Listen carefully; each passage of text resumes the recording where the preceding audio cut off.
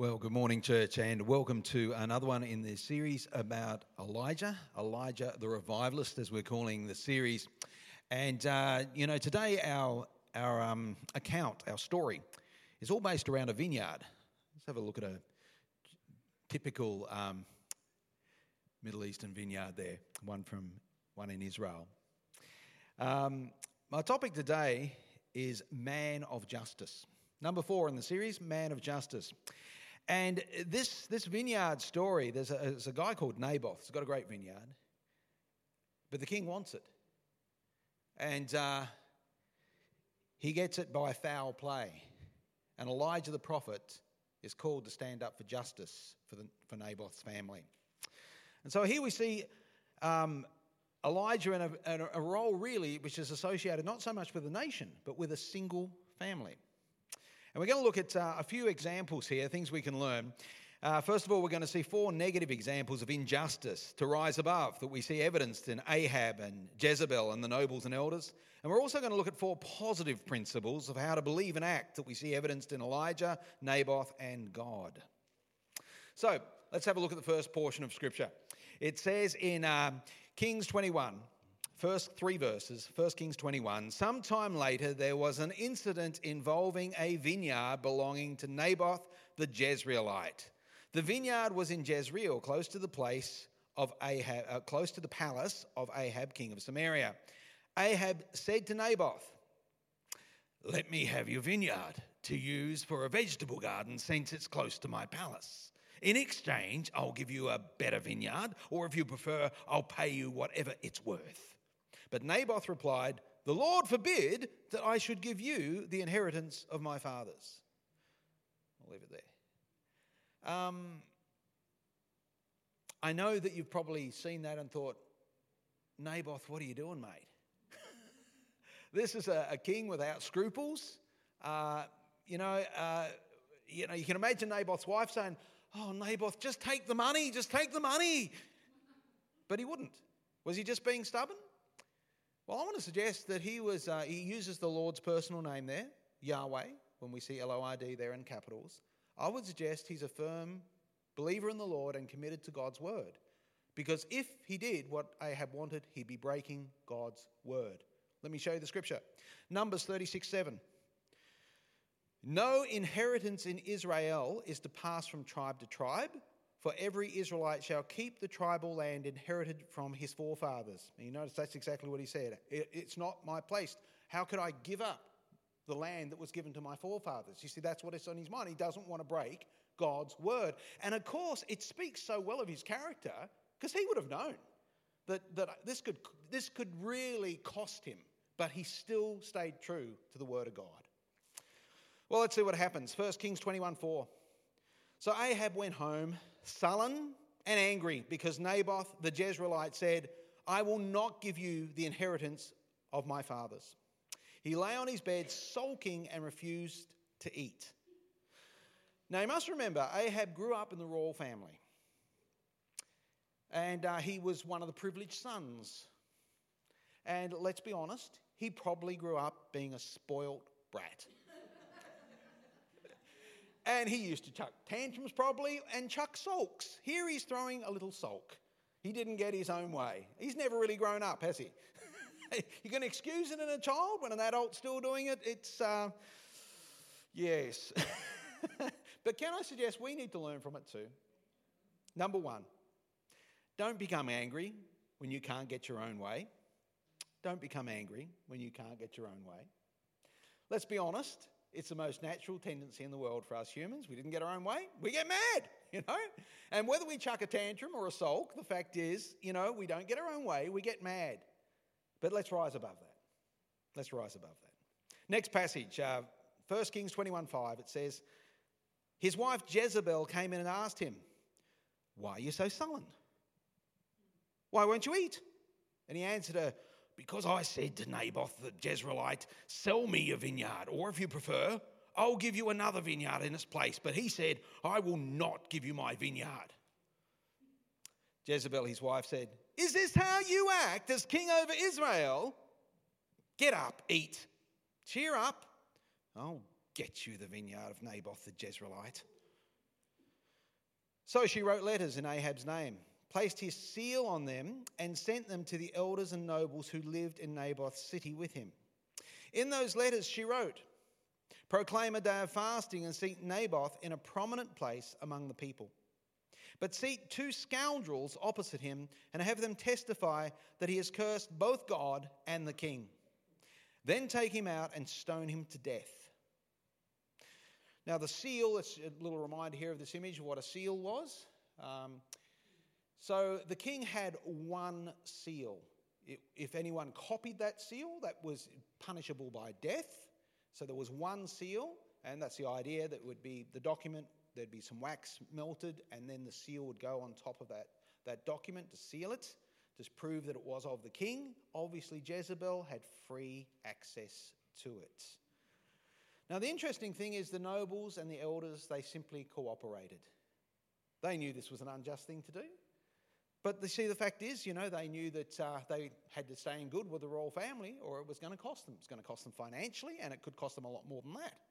And so they simply cooperated even though they knew this was unjust.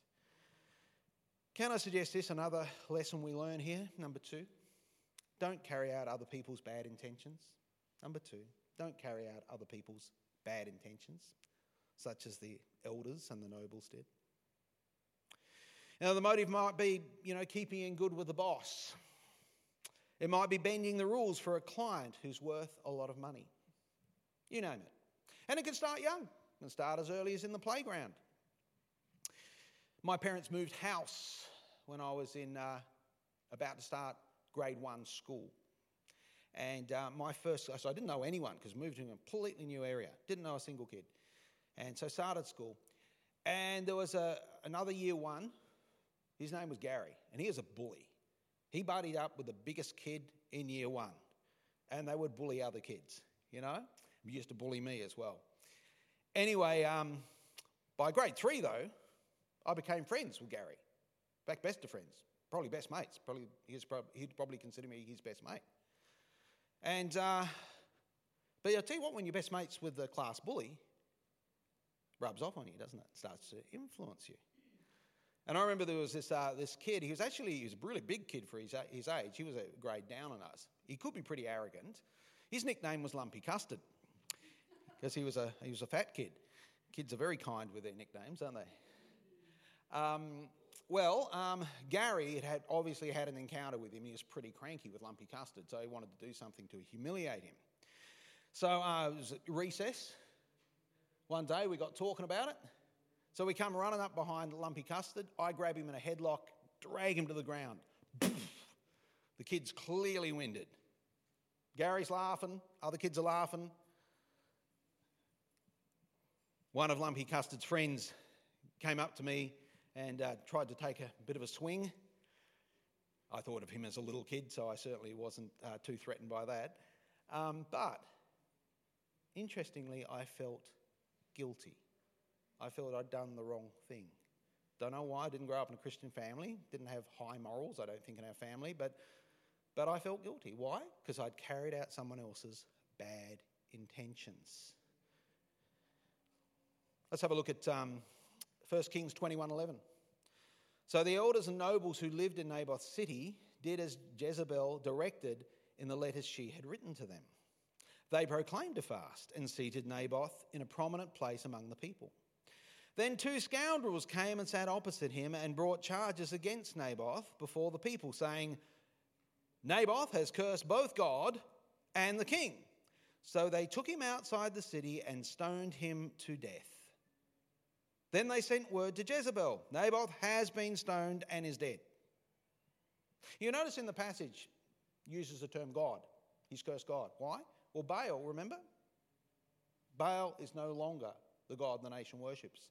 There was a great turning back to the Lord God, and even if it's nominally, even Jezebel and the king, they're not using Baal anymore. They use the term God because the nation has rejected Baal. But was it true about him cursing God? He'd be one of the last people to curse God. He was a righteous man who was willing at his risk of his own life to stand up for the one true God and his word. Thinking of Jezebel, number 3, don't resort to underhanded methods to achieve your goals. Number 3, don't resort to underhanded methods to achieve your goals, such as Jezebel did. Now, you might not arrange a murder.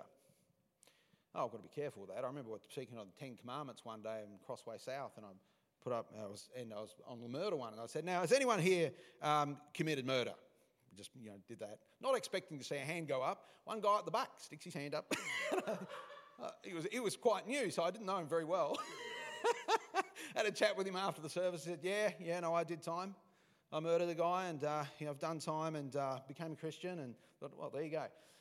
So I don't know, perhaps I need to rephrase what I just said.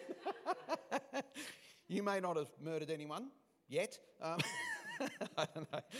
But, whatever it might be, I can get, if I can get people gossiping about this, I'm going to get my way. I'm just airing my opinion.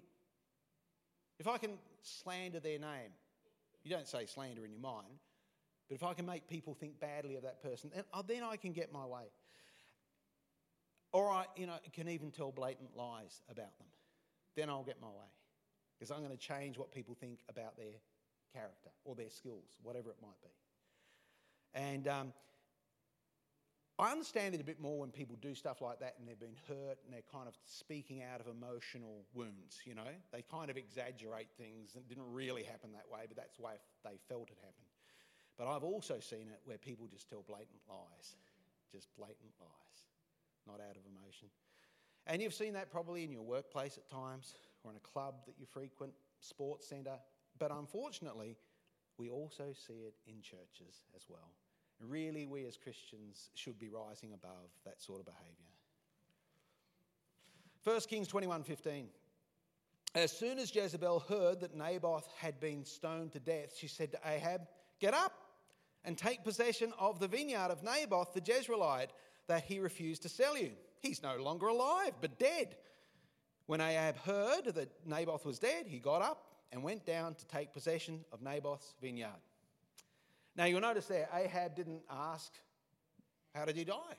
Or, Jezebel, what have you done? He didn't care. Didn't care in the least about Naboth. He just wanted the vineyard. Number 4, don't turn a blind eye to sinful actions that have benefited you. Don't turn a blind eye to sinful actions that have benefited you.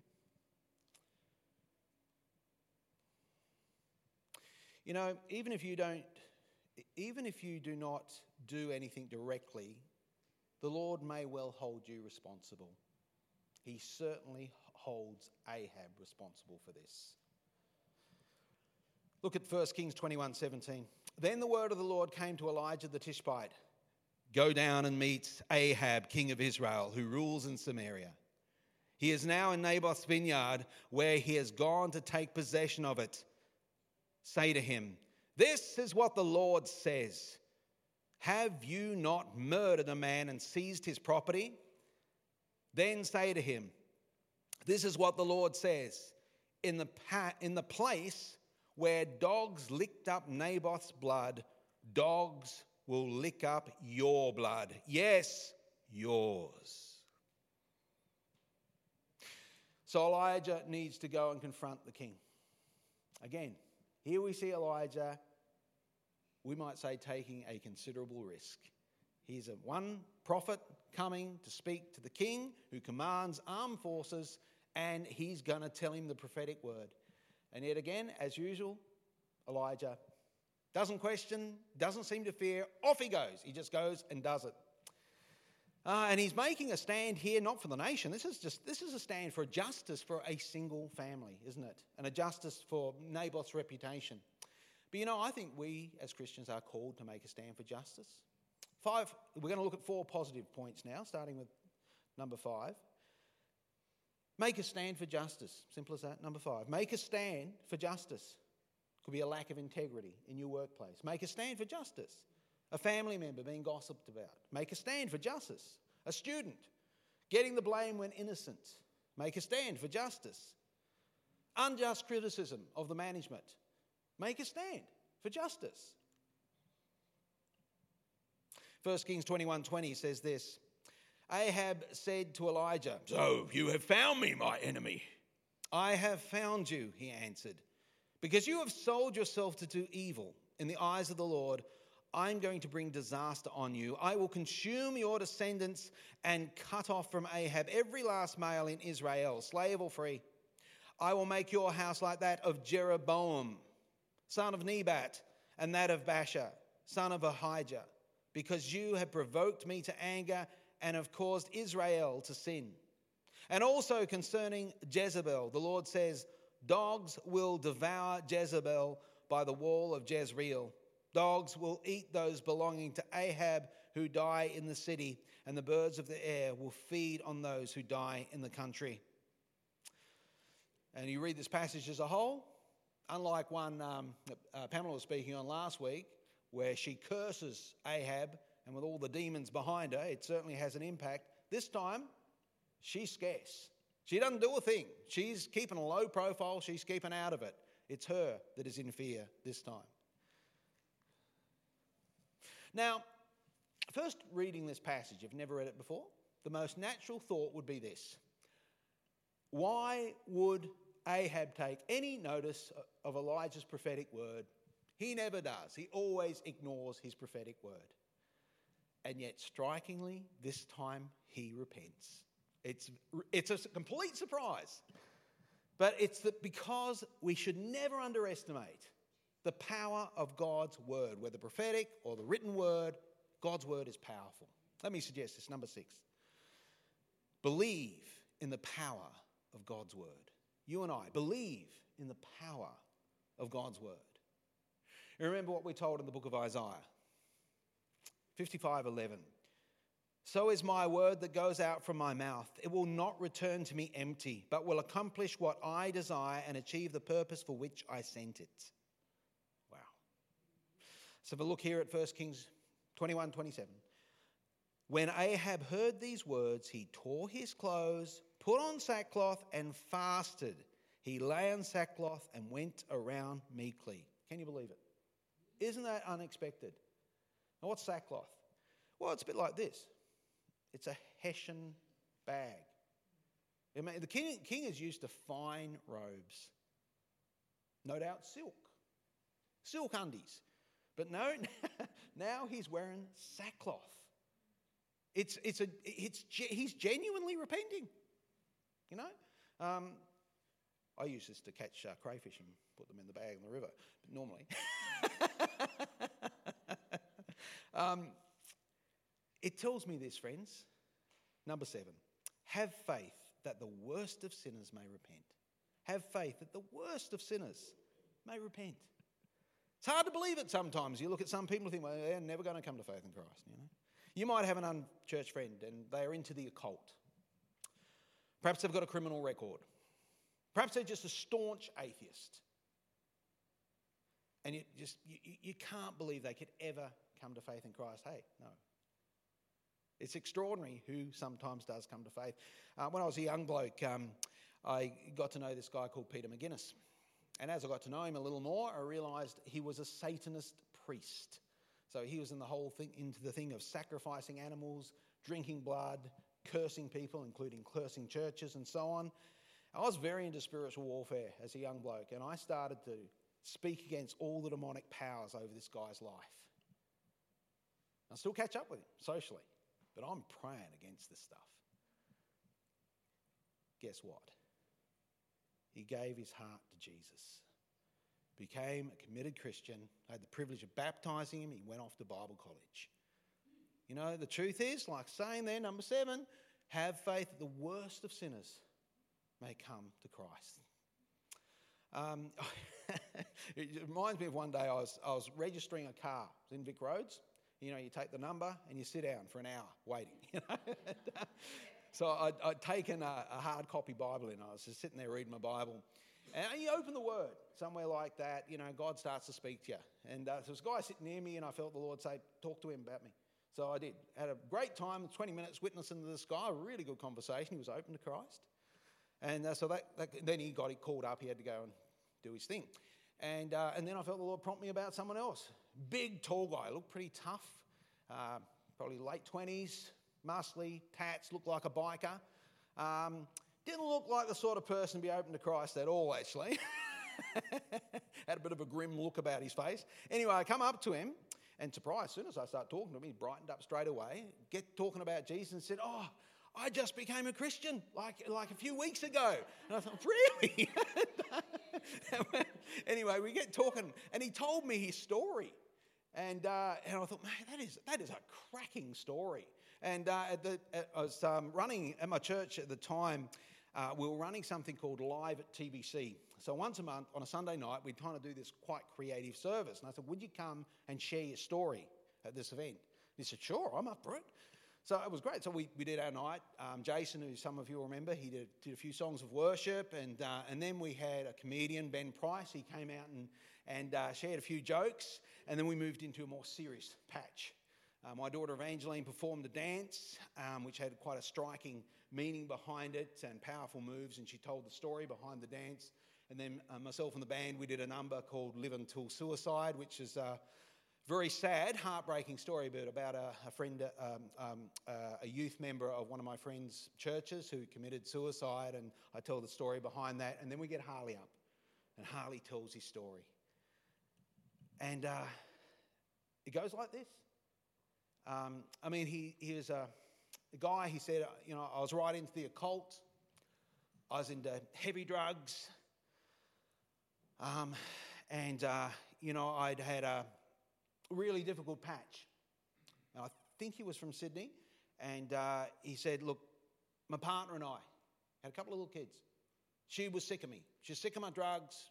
She was sick of the way I was treating her. And she kicked me out. And I had a police thing against me. I was not allowed to see the kids. And I was just devastated because even though I was pretty wild, I did love my little kids. And I just thought, okay. I made a plan. And I decided I'm going to bus down to Melbourne. And on Christmas Day, last portion of the bus trip, I'm going to go down to St Kilda Beach. And I'm going to take a drug overdose. I'm sick of it. I'm sick of life. Well, the bus pulls up in Doncaster, and a lady gets off to go to the Doncaster Anglican Church. And he said, I'm sitting there in my seat, know nothing about Jesus, never done church. And my legs just started moving. And I just got up and I walked into the church. I couldn't believe what I was doing. And I went in Christmas Day. And the minister's up there and he's telling the story of Jesus Christ, the birth of Jesus. And he talks about Jesus' death and resurrection and calls people to believe there and then and accept Jesus into their hearts. And I did. And I felt God. I felt God was in my heart. And his life was changed, completely changed. And he challenges people there in the meeting. Like, if God can change my life, he can change yours as well. Let me say it one more time. Have faith that the worst of sinners may repent. Let's never lose faith. Never lose. It might be someone in your world at the moment. Have faith. Doesn't matter who they are. God will step in at times when we're surprised, and yet bring them to radical faith. 1 Kings 21:28. Then the word of the Lord came to Elijah the Tishbite. Have you noticed how Ahab has humbled himself before me? Because he has humbled himself, I will not bring this disaster in his day, but I will bring it on his house in the days of his son. This is extraordinary. He just repents a little bit. He's actually referred to as the worst king in Israel up to this point. And a bit of repentance, God's grace is straight there. And quite frankly, if his son had ever repented, God would have held his hand again. But unfortunately, his son didn't. And unfortunately too, Ahab's repentance was short-lived. But here we see something of the grace of God. Number 8, God's grace extends to any repentant person. God's grace extends to any repentant person. Any repentant person.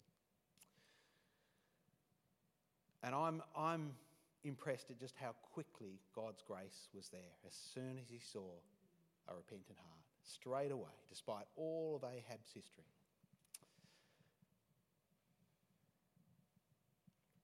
What have we learned so far today? Well, we've learned 4 things not to do and 4 things to do. Number 1, Don't become angry when you can't get your own way. 2, don't carry out other people's bad intentions. 3, don't resort to underhanded methods to get your goal, to achieve your goals. 4, don't turn a blind eye to sinful actions that have benefited you.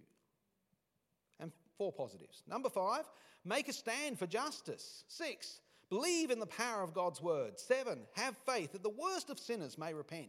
8, God's grace extends to any repentant person. I think one of the great stories of God reaching out his hand to someone who was living a very sinful life is the life of John Newton. Let's have a look at him here. Here he is looking very regal there later in life. Let me tell you his story. As you know, he was a slave trader, exploiting people, making a lot of money doing it. But let me go back to his childhood. His mum, I've read his autobiography, and his mum, by reading about her, she sounds like she was the real deal, a very genuine Christian. And she taught him about Jesus, and he's a clever little lad. She had him not just reading English by the age of 6, he could read Latin fluently by the age of 6. And so he's a clever young lad, John. But after those idyllic years, when he was a little fella, unfortunately his mother died when he was 7. His dad was a sea captain, so he wasn't around a lot. And he remarried, but the new mum wasn't as interested in John, so he was promptly sent off to boarding school. His dad really cared about the lad, though, and at age 15, the dad said to him, "Do you want to join me now on the ship?" And of course, he was keen to get out of boarding school. He said, "You can continue some studies while you're travelling with me," and so on. And so that's what John did. But I tell you what, being around a bunch of sailors when you're 15 might not be the best environment. John says of himself by the time he's a young adult that he was known for his filthy language, his gambling, his drunken bouts, and he would say, worst of all, of himself, he would say, my selfish heart. I didn't care about other people at all. Life was about me, and it was about what I could take from it. And he decided to get into the slave industry, the slave trade. And so he would travel down to the west coast of Africa, and with commodities and goods, he would meet with African royalty, give them the goods and commodities they wanted, and they would give in exchange people, Africans. And those Africans would be chained up on a boat, and then he'd take them to New England, to America, usually to Georgia, Carolina, Georgia. Let's have a look at the conditions. So this was pretty much how they travelled. So the Africans would be chained up like this for a long voyage. They were allowed up on deck for 1 hour a day, where they would hose out all the feces and vomit and so forth, and then they'd chain them back up again after an hour on deck. Having said that, though, if it was inclement weather, they weren't allowed up at all, and they'd be laying there in their own feces for 3 days, and obviously at that time a lot of them would die. I read about a specific voyage, and these figures were typical of any voyage. 218 slaves were on board. 62 of them died before reaching Carolina, Georgia. That would be pretty standard, John says in his book. That was the normal statistics. John had a few moments where he started to, because he knew from his mum's years, he knew about Jesus. And he had a few moments. There was one time there was a sea, the ship was looking like it was going to be wrecked. And he cries out to God. And definitely God comes in. God reaches out. But then he goes back to his old ways. And there's another time he was extremely ill. Probably thought he was going to die. Again, he cries out to the Lord, and the Lord steps in again. Well, he had a few times like that, but eventually he properly gave his heart to Jesus, fully committed. And in the journey of that, after he stayed in the slave industry for a while, the slave trade, but after a while the conviction started to fall upon him that you are exploiting the lives of people. You can't continue to do this. So John left it. And he had amazing testimony, and he was a great communicator. So churches wanted him to come around and tell his story about how he'd come to faith in Christ, and he felt a calling into the ministry. So off he went to Anglican Seminary, and he graduated in 1764, taking on his first parish, which was Onley. in Buckinghamshire, Onley Parish in Buckinghamshire. And actually, it was only about 40 minutes drive from where we used to live, Buckinghamshire, so I know the area. And there he started to serve. And this is a great church, a good evangelical church. And mate, this thing started to grow. God was blessing it. And they used to have these Thursday night prayer meetings. John was a songwriter, and so was one of the other members of the church, and they used to write a whole heap of songs, and these songs would be a part of that Thursday night prayer and worship service, of course in their Sunday service as well, but that service in particular, God used to move in great power every Thursday night, and God would do extraordinary stuff. Look at those songs, of course, they went all over England. John found himself there in that thriving ministry, living in a 3-story home, beautiful house, large gardens. House is still there to this day. And he said, God, for over a decade, I exploited the lives of other people, and yet now I just love my life. I feel so much grace. God, I am so unworthy of this. He writes that song, Amazing Grace. An old pub tune, and he just rewrites the verses. We usually only sing about a third of the verses. There's a whole bunch of them that he wrote. But of course, it's a testimonial song about his life. Now, later, John got a call to London and started serving in an evangelical church there. And that's where he started to work with Wilberforce. Wilberforce was trying to ban, to outlaw the slave trade. John Newton wrote a book, Thoughts Upon the African Slave Trade. And really, he just told people exactly what it was like for the Africans suffering on the boats. That book had a massive impact on popular opinion. And the year after John died, in 1808, Parliament passed the Trade Act of 1807, which outlawed the slave trade. John was pivotal in seeing that happen. And friends, can I say this? No matter what your past looks like, no matter what sin is in your life now, God is extending his grace to you today. God showed grace even to Ahab. Unfortunately, his repentance was short-lived. And God here showed grace to John Newton. And of course, his life was completely turned around and became a great servant of the Lord. The more willing you are to embrace God's grace, the more likely you are to surrender your life to his service, as John Newton did. We're going to prepare our hearts for a time of communion. The worship team is going to return, and we're going to sing a version of that great song, Amazing Grace. Let's just allow our hearts to be prepared as we come around the communion table, because this grace is only available because of what Jesus has achieved on the cross. That grace is only available because of what Jesus has achieved on the cross. Shall we pray? Let's be upstanding as we pray together. Father, we want to give you thanks, Lord, that you are a God who reaches out. I actually think it's one of the most extraordinary accounts of Scripture. This evil king who has consistently done evil for years, one bit of repentance, Lord, your hand is there. You're reaching out to him straight away. And Father, we're reminded that even though you are a God, yes, you are a God of judgment. But Lord, your preference, your desire is always that people would come to believe, come to repent, know you and follow you. And your grace is always there. Father, we pray that we might be a people who are quick to respond, and that we would be a people who want to come to the cross of Jesus, experience forgiveness afresh and anew every day. And we pray that because of your grace, we might surrender our lives in your service to the glory of Jesus. Amen.